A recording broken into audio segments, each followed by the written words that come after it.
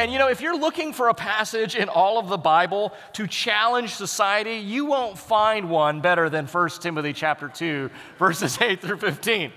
At the same time, if you're looking for a passage in all of the Bible that can strengthen society, you won't find one better than 1 Timothy chapter 2, verses 8 through 15 as well. And that's simply because it deals with two things that society cannot survive without, and that is the church and gender, right? And so it makes a lot of sense that in these letters we affectionately called the pastoral epistles, both of those are being discussed.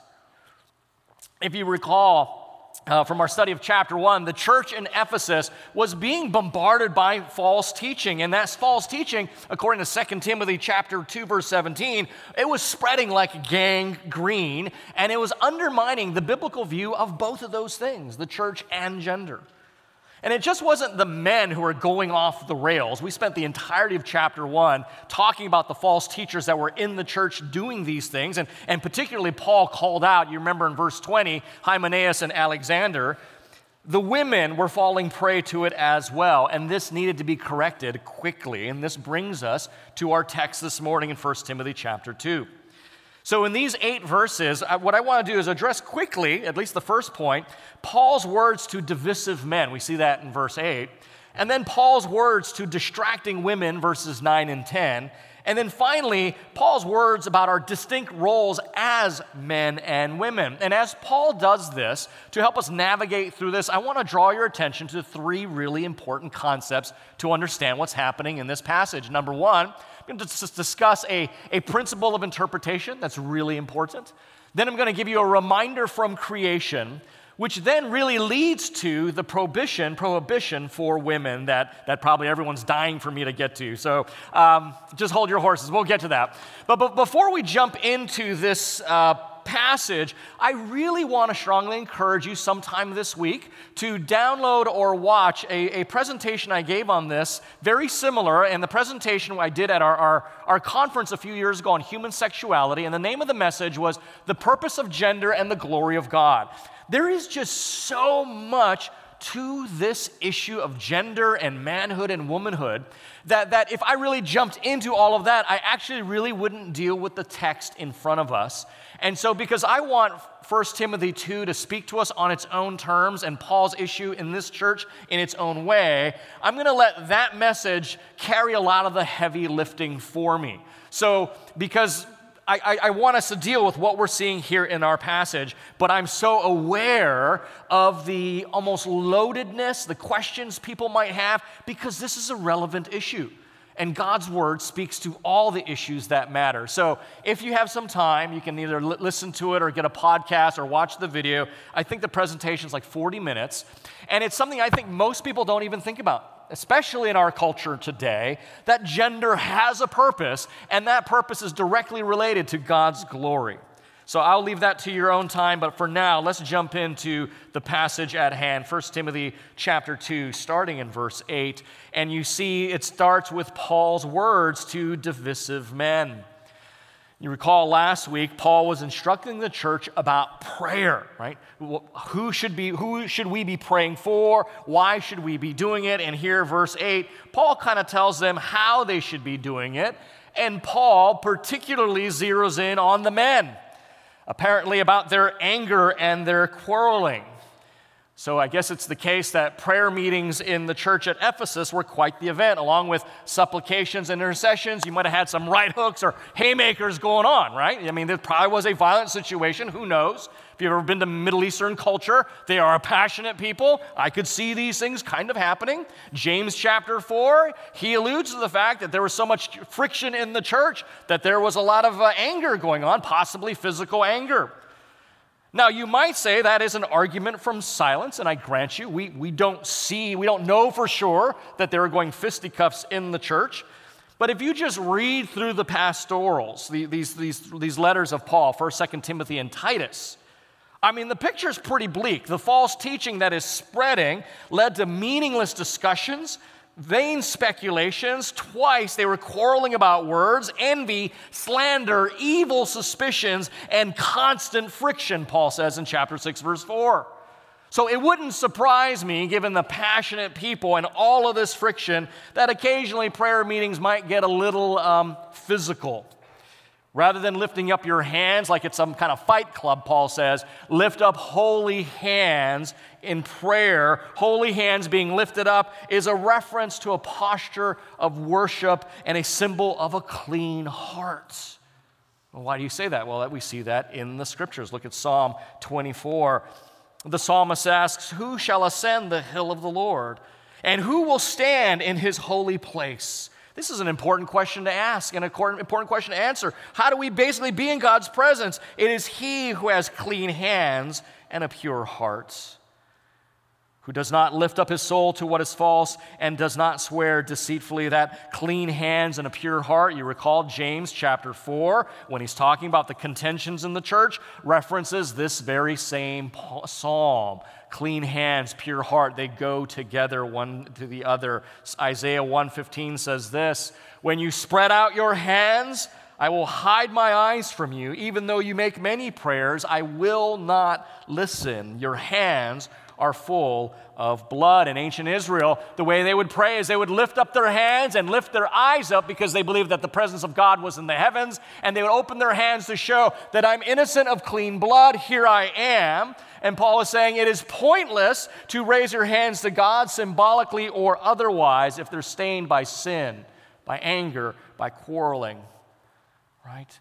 The way we pray, we don't pray this way. We actually pray this way, and that comes probably more from Middle English, medieval times, where a sign of respect was to bow your head and to present your neck, that if you did anything wrong, your neck could come off. That's partly where our modern ideas of praying in Western civilization comes from this. But in the Middle East, if you go there today, they open their eyes to the heavens and they raise their hands in prayer. This is also why sometimes we raise our hands in worship. It's the same idea. I'm presenting myself. My hands are clean. Here I am. Psalm 24 instructs us that the one who can come into the presence of God is the one who knows that they are forgiven and cleansed by God. More to the point, they live and they pray from that posture. By way of application, friends, how easy it is for us to come into corporate worship without having done this good business first. The business of receiving God's forgiveness, of reveling in that mercy and living out, moving out from that point of grace. Paul says, "I desire then that in every place, Christ Community Church included there, the men should pray, lifting holy hands." Friends, I want to make a point of application quickly here. Friends, take time to prepare yourselves before you come before the Lord. Right? It is so easy in our day and age to just kind of rush into church and be so kind of confuddled and all these things on our hearts and minds, and you're just not getting anything from the corporate gathering. Friends, if that is you, you've been coming to church for a couple years and you just don't seem to be getting anything out of it, can I suggest to you that maybe it's the way that you attend church? I don't mean physically attend, but how you attend it when you are actually here. Right? You're just so busied and hurried and rushed. Maybe you were up late Saturday night, so you didn't hear the alarm go off Sunday morning, and you kind of rush into church, grab a bulletin, sit down, we're already into the service, and you're missing most of what's happening, and you can't receive. Can I just recommend for you, prepare for Sunday by preparing earlier. And I know if you've got kids of all ages can make it challenging. I get that. Whether they're young or whether they're old, they can present their challenges. In an age like ours, where increasingly we think Sunday is like every other day, and if you're a Christian, it's not, right? We call it the Lord's Day for a reason. In an increasingly post-Christian culture, we can think Sunday's like our day and treat it as such.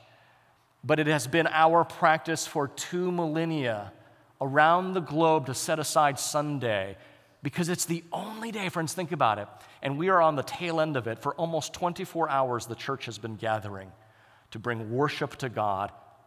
The people that God has called out of the world have been gathering to do business with God, to hear from His Word, to worship together, to sing His worthiness, and to do the work of the church. It is not like any other day. Go to bed earlier on Saturday or wake up earlier on Sunday, right? Something as simple as just picking out what you're going to wear Saturday night saves you some headache Sunday morning, right? Just if that's not your thing, just make use of the sung worship time. Friends, Adam and the team, they're not in the back just kind of going, what do you want to sing? I don't know, let's sing this and go. They are deliberately thinking, Adam's deliberately thinking of the gospel so that you might sing that and be prepared. Do you realize music is I can't think of anything as emotional and intellectual as good praise music and hymns. Something powerful, friends, when our emotions and our intellect combine. It transforms our volition, right? Man, get in on that. It is so easy, because I can do it too, to just sit and sing and be disengaged.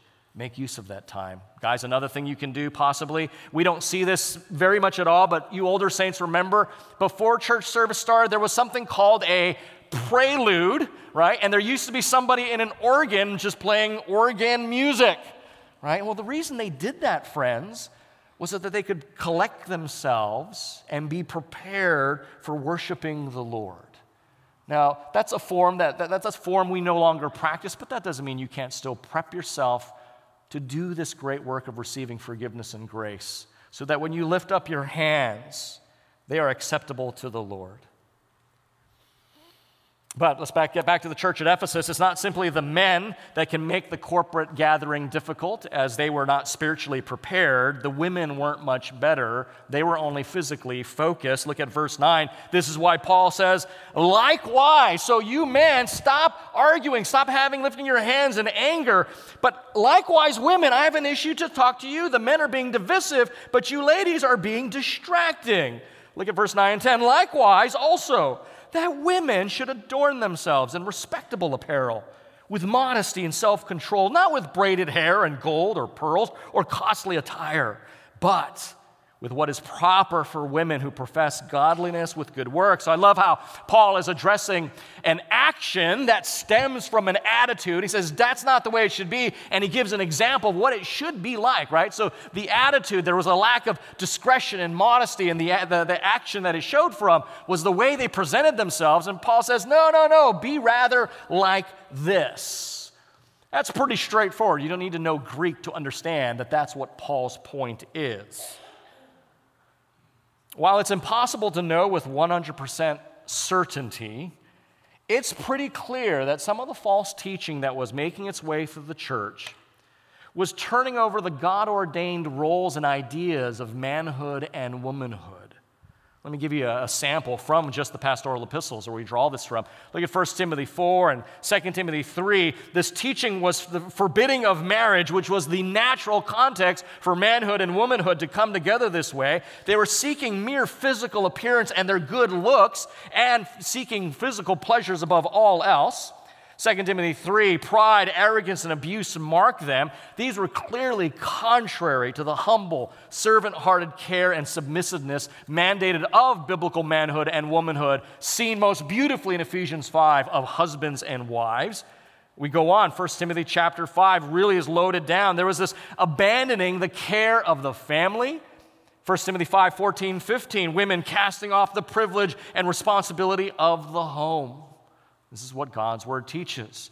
It is clear that these women, although a part of the Ephesian church here, they were not being transformed by the gospel as much as they were being transformed by this other teaching. And it was literally plain to see. The way they presented themselves, Paul says this is becoming apparent, and he addresses it. Now, at this point, I need to introduce you to a principle of interpretation because it's very relevant here and it's very important. And that is the principle that we talk about. I don't think we talked about this in our Pillars of Truth class in our Disciple Makers curriculum because I just came up with these terms this week. But the idea is there. So the principle of interpretation, I call it the universal historical rule or the cosmic cultural rule. So this is brand new, so I'm just going to let it digest with you there for a second. What that's talking about is that there's a universal truth rooted in a historical reality, or there's a cosmic truth rooted in a cultural reality, however you want to look at that. And that's all through the Bible. And this is one of the reasons, friends, that the Bible is such an amazing book. Think about it. The infinite mind of God communicating to the finite minds of men and women. The cosmic decrees of God given in the cultural context of men and women. The universal reign of God crashing into the historical realm of men and women. What I'm getting at is that God never just hollers out truths to us apart from our context. Every story, every reality of the Scripture that comes from God is embedded in a historical, cultural reality. That's what makes it so beautiful. That's what makes it so applicable to us. This is why the Bible says something to say on everything that matters, everything from nuclear disarmament to selective genetic surgery. The Bible has principles to guide us. Now you say, wait a minute, those words don't appear in the Bible. Of course not. Because if the Bible had to use every word we use, you know how big this thing would be, right? There's an issue of principle and example I'm getting at.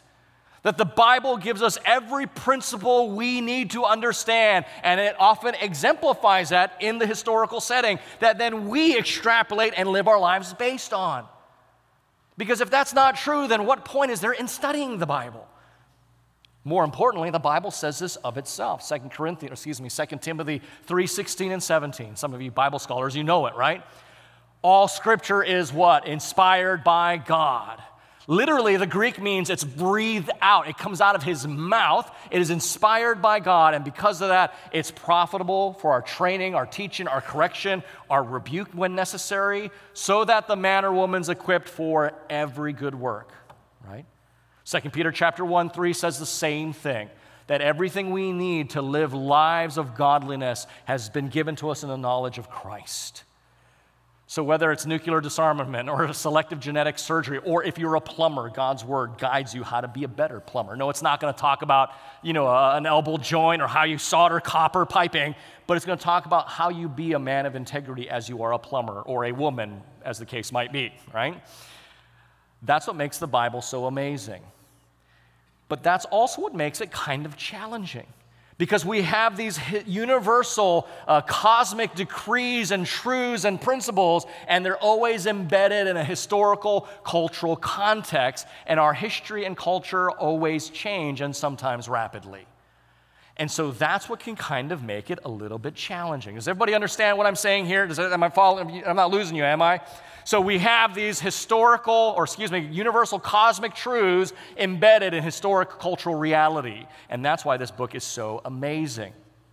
And verses 9 and 10 are a great example of these two coming together. So I want to take the opportunity to help you learn this interpretive principle because it bears on what we're talking about. So the question we have to ask is, what is the universal cosmic truth that Paul is talking about in verse 9 and 10? Okay, look at it, read it, think about it. The universal cosmic truth that he's trying to promote. Modesty, self-control, godliness, right? What's the historical, cultural context? Their apparel, braided hair, gold, pearls, costly attire. Do you see those two coming out? They're both right there.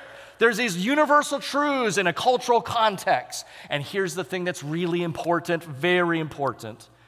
You make a huge mistake when you confuse one for the other. And people do this kind of thing all the time.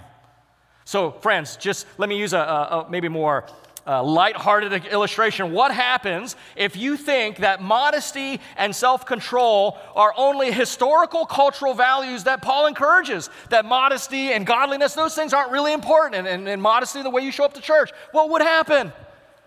Well, we would have churches where all the guys would be looking like beefcakes and the women would dress like hot mamas because you're looking to impress with your form or your figure, looking for that date or a new spouse, right? The church would be a meat market. Right? Now, I know some of you are thinking, I know churches like that. Don't go there. I meant mentally don't go there, but yes, physically don't go there either, right? You don't want to go to that kind of church, right? That's my point is, that's a big mistake. Now, what would happen, friends, if you think braiding your hair, nice clothing are the universal cosmic truth that Paul is condemning, that we shouldn't wear nice clothing and take care of ourselves, what would happen? We would all come to church looking ugly and dressed funny, right? I mean, that's what we would do. We say, well, we can't look this nice. We have to downplay our looks. You see the big problem when we mistake one for the other. And people do this all the time, right? They confuse what's the universal cosmic principle that God is trying to show us and teach us, and what's the historic cultural example that's in the scripture. And we got to parse these out so we can live in obedience to the right thing. Friends, another mistake that people make, and it happens with this very passage in the modern culture, is that people tend to think, oh, it's just all history and culture, so there's no universal cosmic truth that applies to us. We can ignore all that stuff, effectively saying that God's word does not speak to us today. On the other hand, there are those who say, well, it's all universal and cosmic truth, and none of our history or culture matters, effectively saying that God's word doesn't understand our experience today. Both of these make God's word irrelevant to us. Both of those extremes. But when you can hold the balance together, you realize there are eternal truths that can always guide us in our place and time. Regardless of when we live or where we live, God's word can speak to us. And that's what we have happening here. So let's go back to the interpretation of verse 9 and 10. And by the way, this principle carries all the way through to verse 15 and through the entirety of Scripture. Now, verse 9 and 10, Paul is teaching against the false doctrine that is causing women to adorn themselves in manners that spoke in their history and culture of casting off their God-given roles, seeking to establish a new or different order than the one that God had ordained. The issue, friends, is not pearls or braided hair or gold or expensive clothing. The issue is that these items in their cultural context speak to them casting off their calling in Christ, as 1 Peter says in 1 Peter 3:3, an imperishable beauty of a gentle and quiet spirit. You see, the same kind of issue was perpetuated in many other churches. You see this in the Corinthian churches, in 1 Corinthians, and apparently even Peter was dealing with that in his churches. And he reminds the women of the imperishable beauty of a gentle and quiet spirit. Now, Peter is not saying that a godly woman is some kind of ho-hum, wallflower, church mouse, just gentle and quiet, right? I know some women some godly women that you would not describe as gentle or quiet at all, right?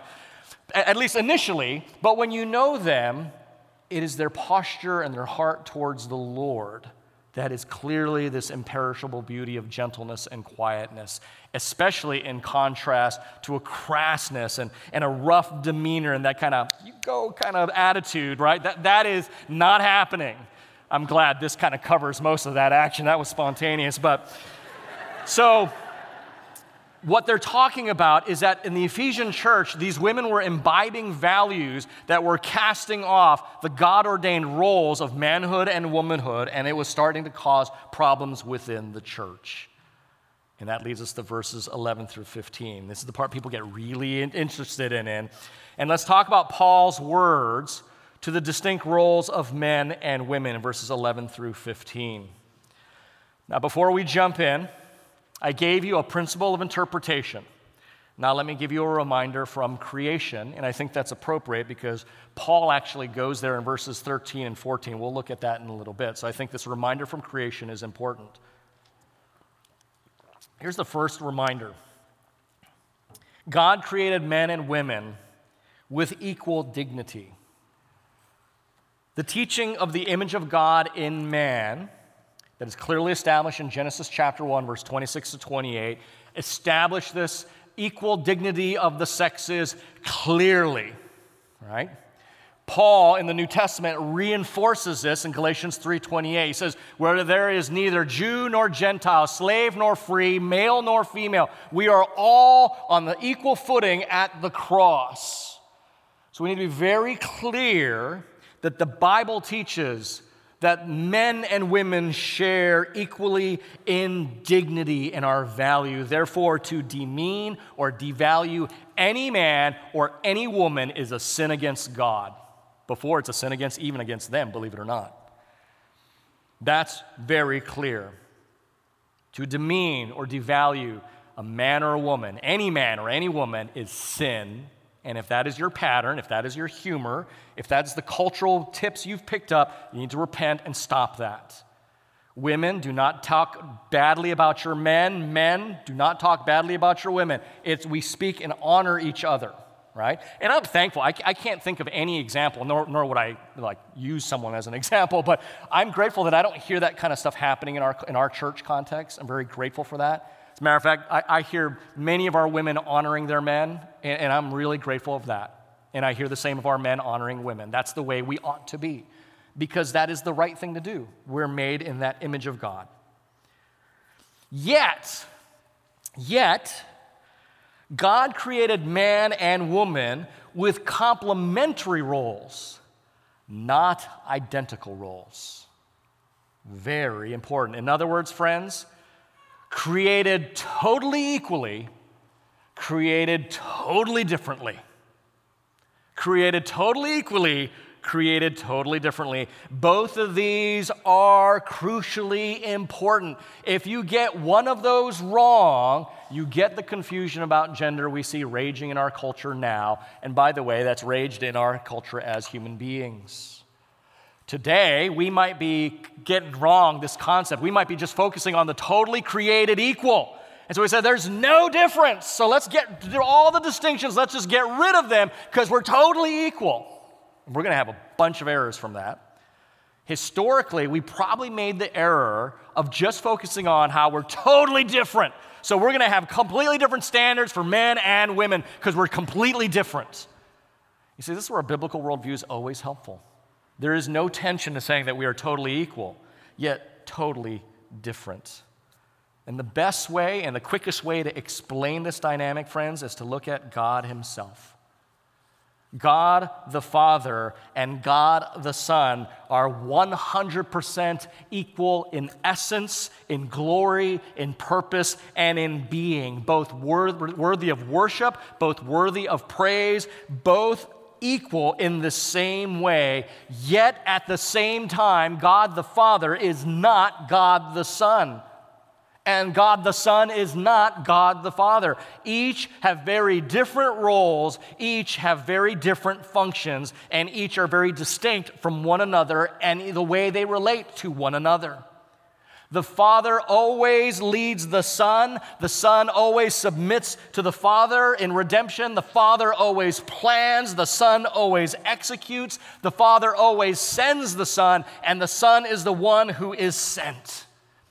As image bearers of God, made in his image, human beings are similar. In our humanness, we are the same. In essence, 100% equal. And yet, being male and female, our engenderedness, we could not be more different physically, biologically, psychologically, and functionally. And that is exactly the point that Paul is making here in 1 Timothy 2. When it comes to leading the church, and we could make the case as well, when it comes to leading the family, and those are very important qualifiers, teaching God's universal cosmic truths in a historical, cultural context, men and women by God's design have different functions. And so this leads us to the last concept, the prohibition for women in verse 12. Now, before we deal with that, let's look back at verse 11. Paul says, "Let a woman learn quietly with all submissiveness." And Lori and I were talking last night as she was asking about this morning's message.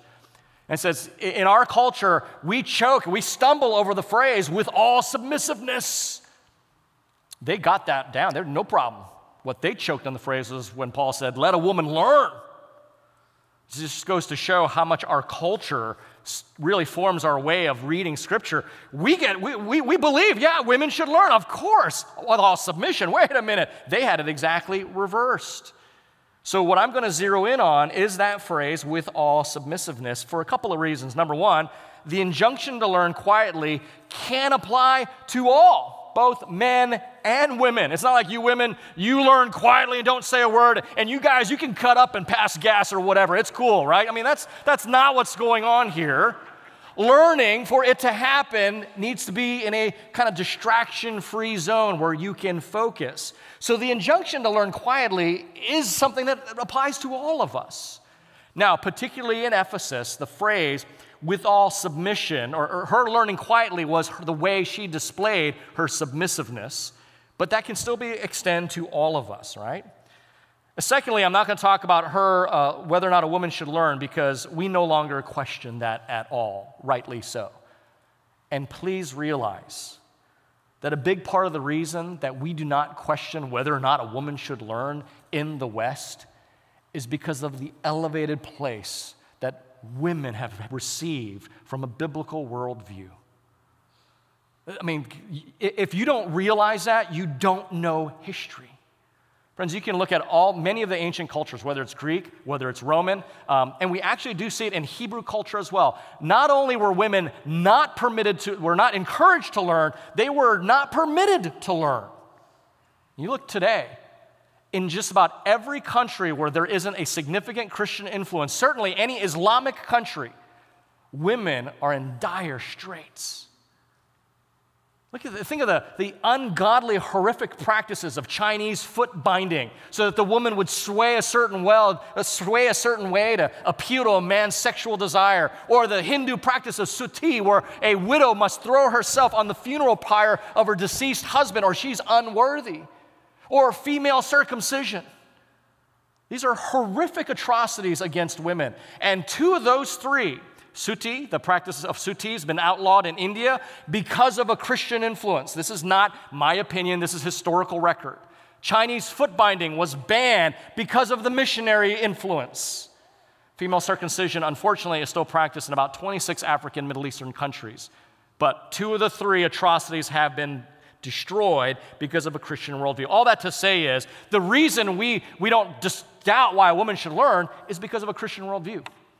There's no argument there. So let me get back to the text. So let's talk about this phrase, with all submissiveness, because that's where we kind of feel like, a little punch in the gut here. The word for submission that Paul uses here is a common word in the New Testament, and that word regulates all submissive relationships to all authority. So what I'm saying is, what Paul is saying here is a common word, a common concept used all through the New Testament, and that word regulates relationships of authority and submission, whether those relationships are Christians to God the Father himself, as we see in Hebrews chapter 12, verse 9, or James 4:7. All things in creation being submitted to Christ's lordship, Ephesians 2:22. Of Christians to one another, Ephesians 5:21. Or the relationship between the wife and her husband, Colossians 8:18. And again, this is a voluntary relationship of equals. And Jesus said something great at elder prayer this morning, an issue of headship and submission. Oh man, I know it was great. The issue is not, headship, submission, authority, and submission. The issue is not control, but direction, right? And submission, the issue is not compliance, but helping you get to the direction you need to go. And I thought that was a beautiful way of putting it. And the point here, though, back to our text, is that submission to the appropriate authorities or authority is always God's design. Submission to the appropriate authority is always God's design. There should be nothing shocking about this at all. So when Paul says, I desire a woman to learn quietly in all submission, that just makes sense. Just as if a man is not teaching the word and he's learning, he ought to learn quietly with all submission to the word of God being taught. It just makes sense. Now, friends, this is where chapter and verse breaks don't help us as well. Immediately after Paul's talking about this, notice in chapter 3, Paul begins to discuss elders, their role and their authority in the church. Now in chapter 3, verse 2, the only ability elders are to have is the ability to teach. And what Paul is developing in that section, and we see all in the New Testament, that the elders' authority does not come from themselves, but as they teach the Word of God, they authoritatively lead the church. In other words, elders lead by teaching the Word of God to the people of God, and that is their authority, that is their source of authority, and that's it. So what you have here, get back to the text in 1 Timothy chapter 2, verse 12, when Paul is prohibiting a woman from teaching or having authority over a man, he's basically pointing to the two primary responsibilities that elders are to do in the church. The problem at Ephesus, however, was that the learning that these women were getting, especially from the false teaching here, was causing the women to fight against God's good designs. So interpretively speaking, they're saying, hey, all this stuff, this is historical, cultural issues. Now in Christ, we have the cosmic universal principle that we're all equal, so all distinctions have to be gotten away. Let's take away the mantle of authority and all those things and let us have our place. And Paul's saying, whoa, pump the brakes here. That is not the intention here. That is not the intention, and we know that's not the intention because notice where Paul roots the issue of this kind of structure of elder men being elders but women not. Look at verses 13 and 14. So he says, let a woman learn quietly with all submission. I do not permit a woman to teach or exercise authority over a man. Why? Here's his reason, verse 13. For Adam was formed first, then Eve. What's going on here? You need to see this. Paul is grounding the prohibition in verse 12, not in their historical cultural moment. He is taking it all the way back to when? God's creational order itself. So I'm going to put this on the screen because this is the thesis of what I'm saying this morning. So I want you to be, there it was, that's it. Here it is. The reason Paul, under the inspiration of the Holy Spirit, the reason Paul does not allow a woman to be an elder or have authority over a man is because in God's creational order of making man and woman in his image, he maintains the same functional dynamics that exist in himself in these image bearers of his. This is why we have the structure. This is why our gender is not some arbitrary thing we get to decide and change it as we feel like. Because our gender is distinctly related to the fact that we are made in His image and have the privilege of displaying that to the world. And though while we are totally equal, we're totally different. And that is by God's good design. Friends, and I'll be honest with you, the further we get away from the institutions that God ordains and demands reflect His character, which are basically the church and the family, the further we get away from those institutions, we have to give way more latitude to this. So a woman CEO of a business company, got no scriptural standing on that. It's a matter of wisdom, I think. A woman president, I got nothing in Scripture that mandates against that. It's a matter of wisdom principles. And just so you know, I have had female bosses and served them with integrity and honor and respected them and admired them and followed them. And more importantly, they knew it and they felt it. So what we're talking about here, but are those institutes to reflect the character of God, we're going to double down on this truth. No matter what the world does, no matter what popular churches do, this is what Scripture teaches. It's not a historical, cultural issue. Paul roots this prohibition in the creational order itself. The reason that's important is in God's creational order, when He made us in His image, He made us in His image, like God the Father and God the Son. And friends, women, you need to know this, there are many opportunities for women ministry in this church. I mean, you just saw Babette read to us Scripture. She teaches, 50, 60, 70 women every week, in-depth Bible study.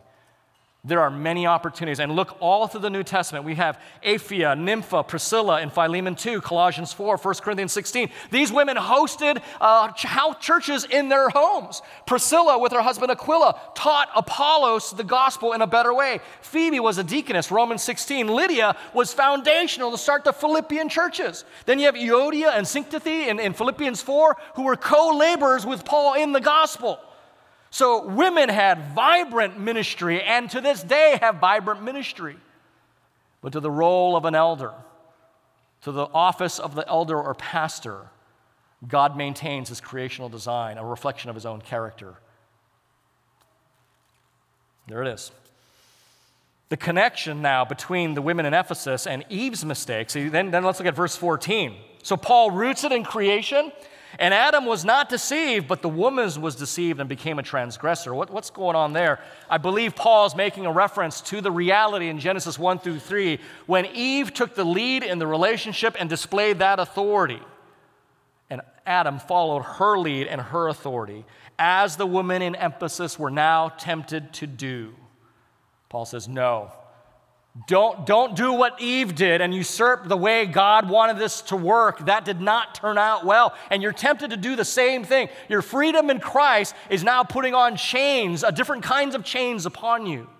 Which is why, in part, Paul, he switches out from singling out Eve and then uses the generic word for woman in that very verse. So he says, Ephesian women, don't do what Eve did. And then we get to this notoriously difficult verse 15. And I could spend another 10 or 15 minutes trying to give you the various interpretations. And if you're really curious, come see me later and I can talk about that. But here's what Paul is saying. And I need to conclude because we're late. The reference to childbearing here in verse 15, childbearing is would you say, the unique womanly trait given by God in creation. If the woman will maintain God's creational design in total by doing so in faith, in love, and holiness with self-control, she will experience salvation not because she bears children, but because she trusts in God's designs, not her own. Just as she trusts God's order and design in creation, if she maintains in faith, hope, love, and self-control, trusting in God's order and recreation and new creation, she will experience salvation. Granted, that is a very clunky way for Paul to write that, but I think that's what he's saying. I think I've made his argument clear here. Friends, let me conclude by saying this. Much of our lives, everyone in this room, circle around these issues of authority and submission. Remember this. In both the way you exercise and submit to authority and submission, you will reveal and learn something about the character of God. And I can't think, friends, of a more countercultural church and a more powerful witness to our world than a church where the men display a loving, tender, judicious authority and love, and the women display a glad-hearted, joyful submission and following to that lead.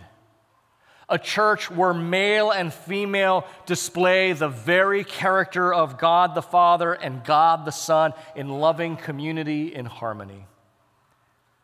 Recognizing, friends, if you're having a hard time using your authority, maybe you abuse it, maybe you abdicate it. If you are having a hard time kind of giving submission, you don't have to look further than God himself, who modeled both brilliantly for us. May God grant us the grace to do both for his glory and each other's good. Let's pray. Father, we come before you and we thank you that your word instructs us on everything. Father, we pray that we would display your character, your being to this world, even in our maleness and femaleness. We thank you that this is not just an arbitrary thing. It was a luck of the draw that I happen to be born male, my wife female, and that's just the way the cards fall. But no, Lord, you had a design that every man and every woman would reflect who you are to this world. And in bringing us together, that display would bring you glory. We thank you for it in Jesus' name. Amen. Thanks for listening to this message from Christ Community Church of Laguna Hills. For more information and resources from Christ Community, visit us at www.ccclh.org.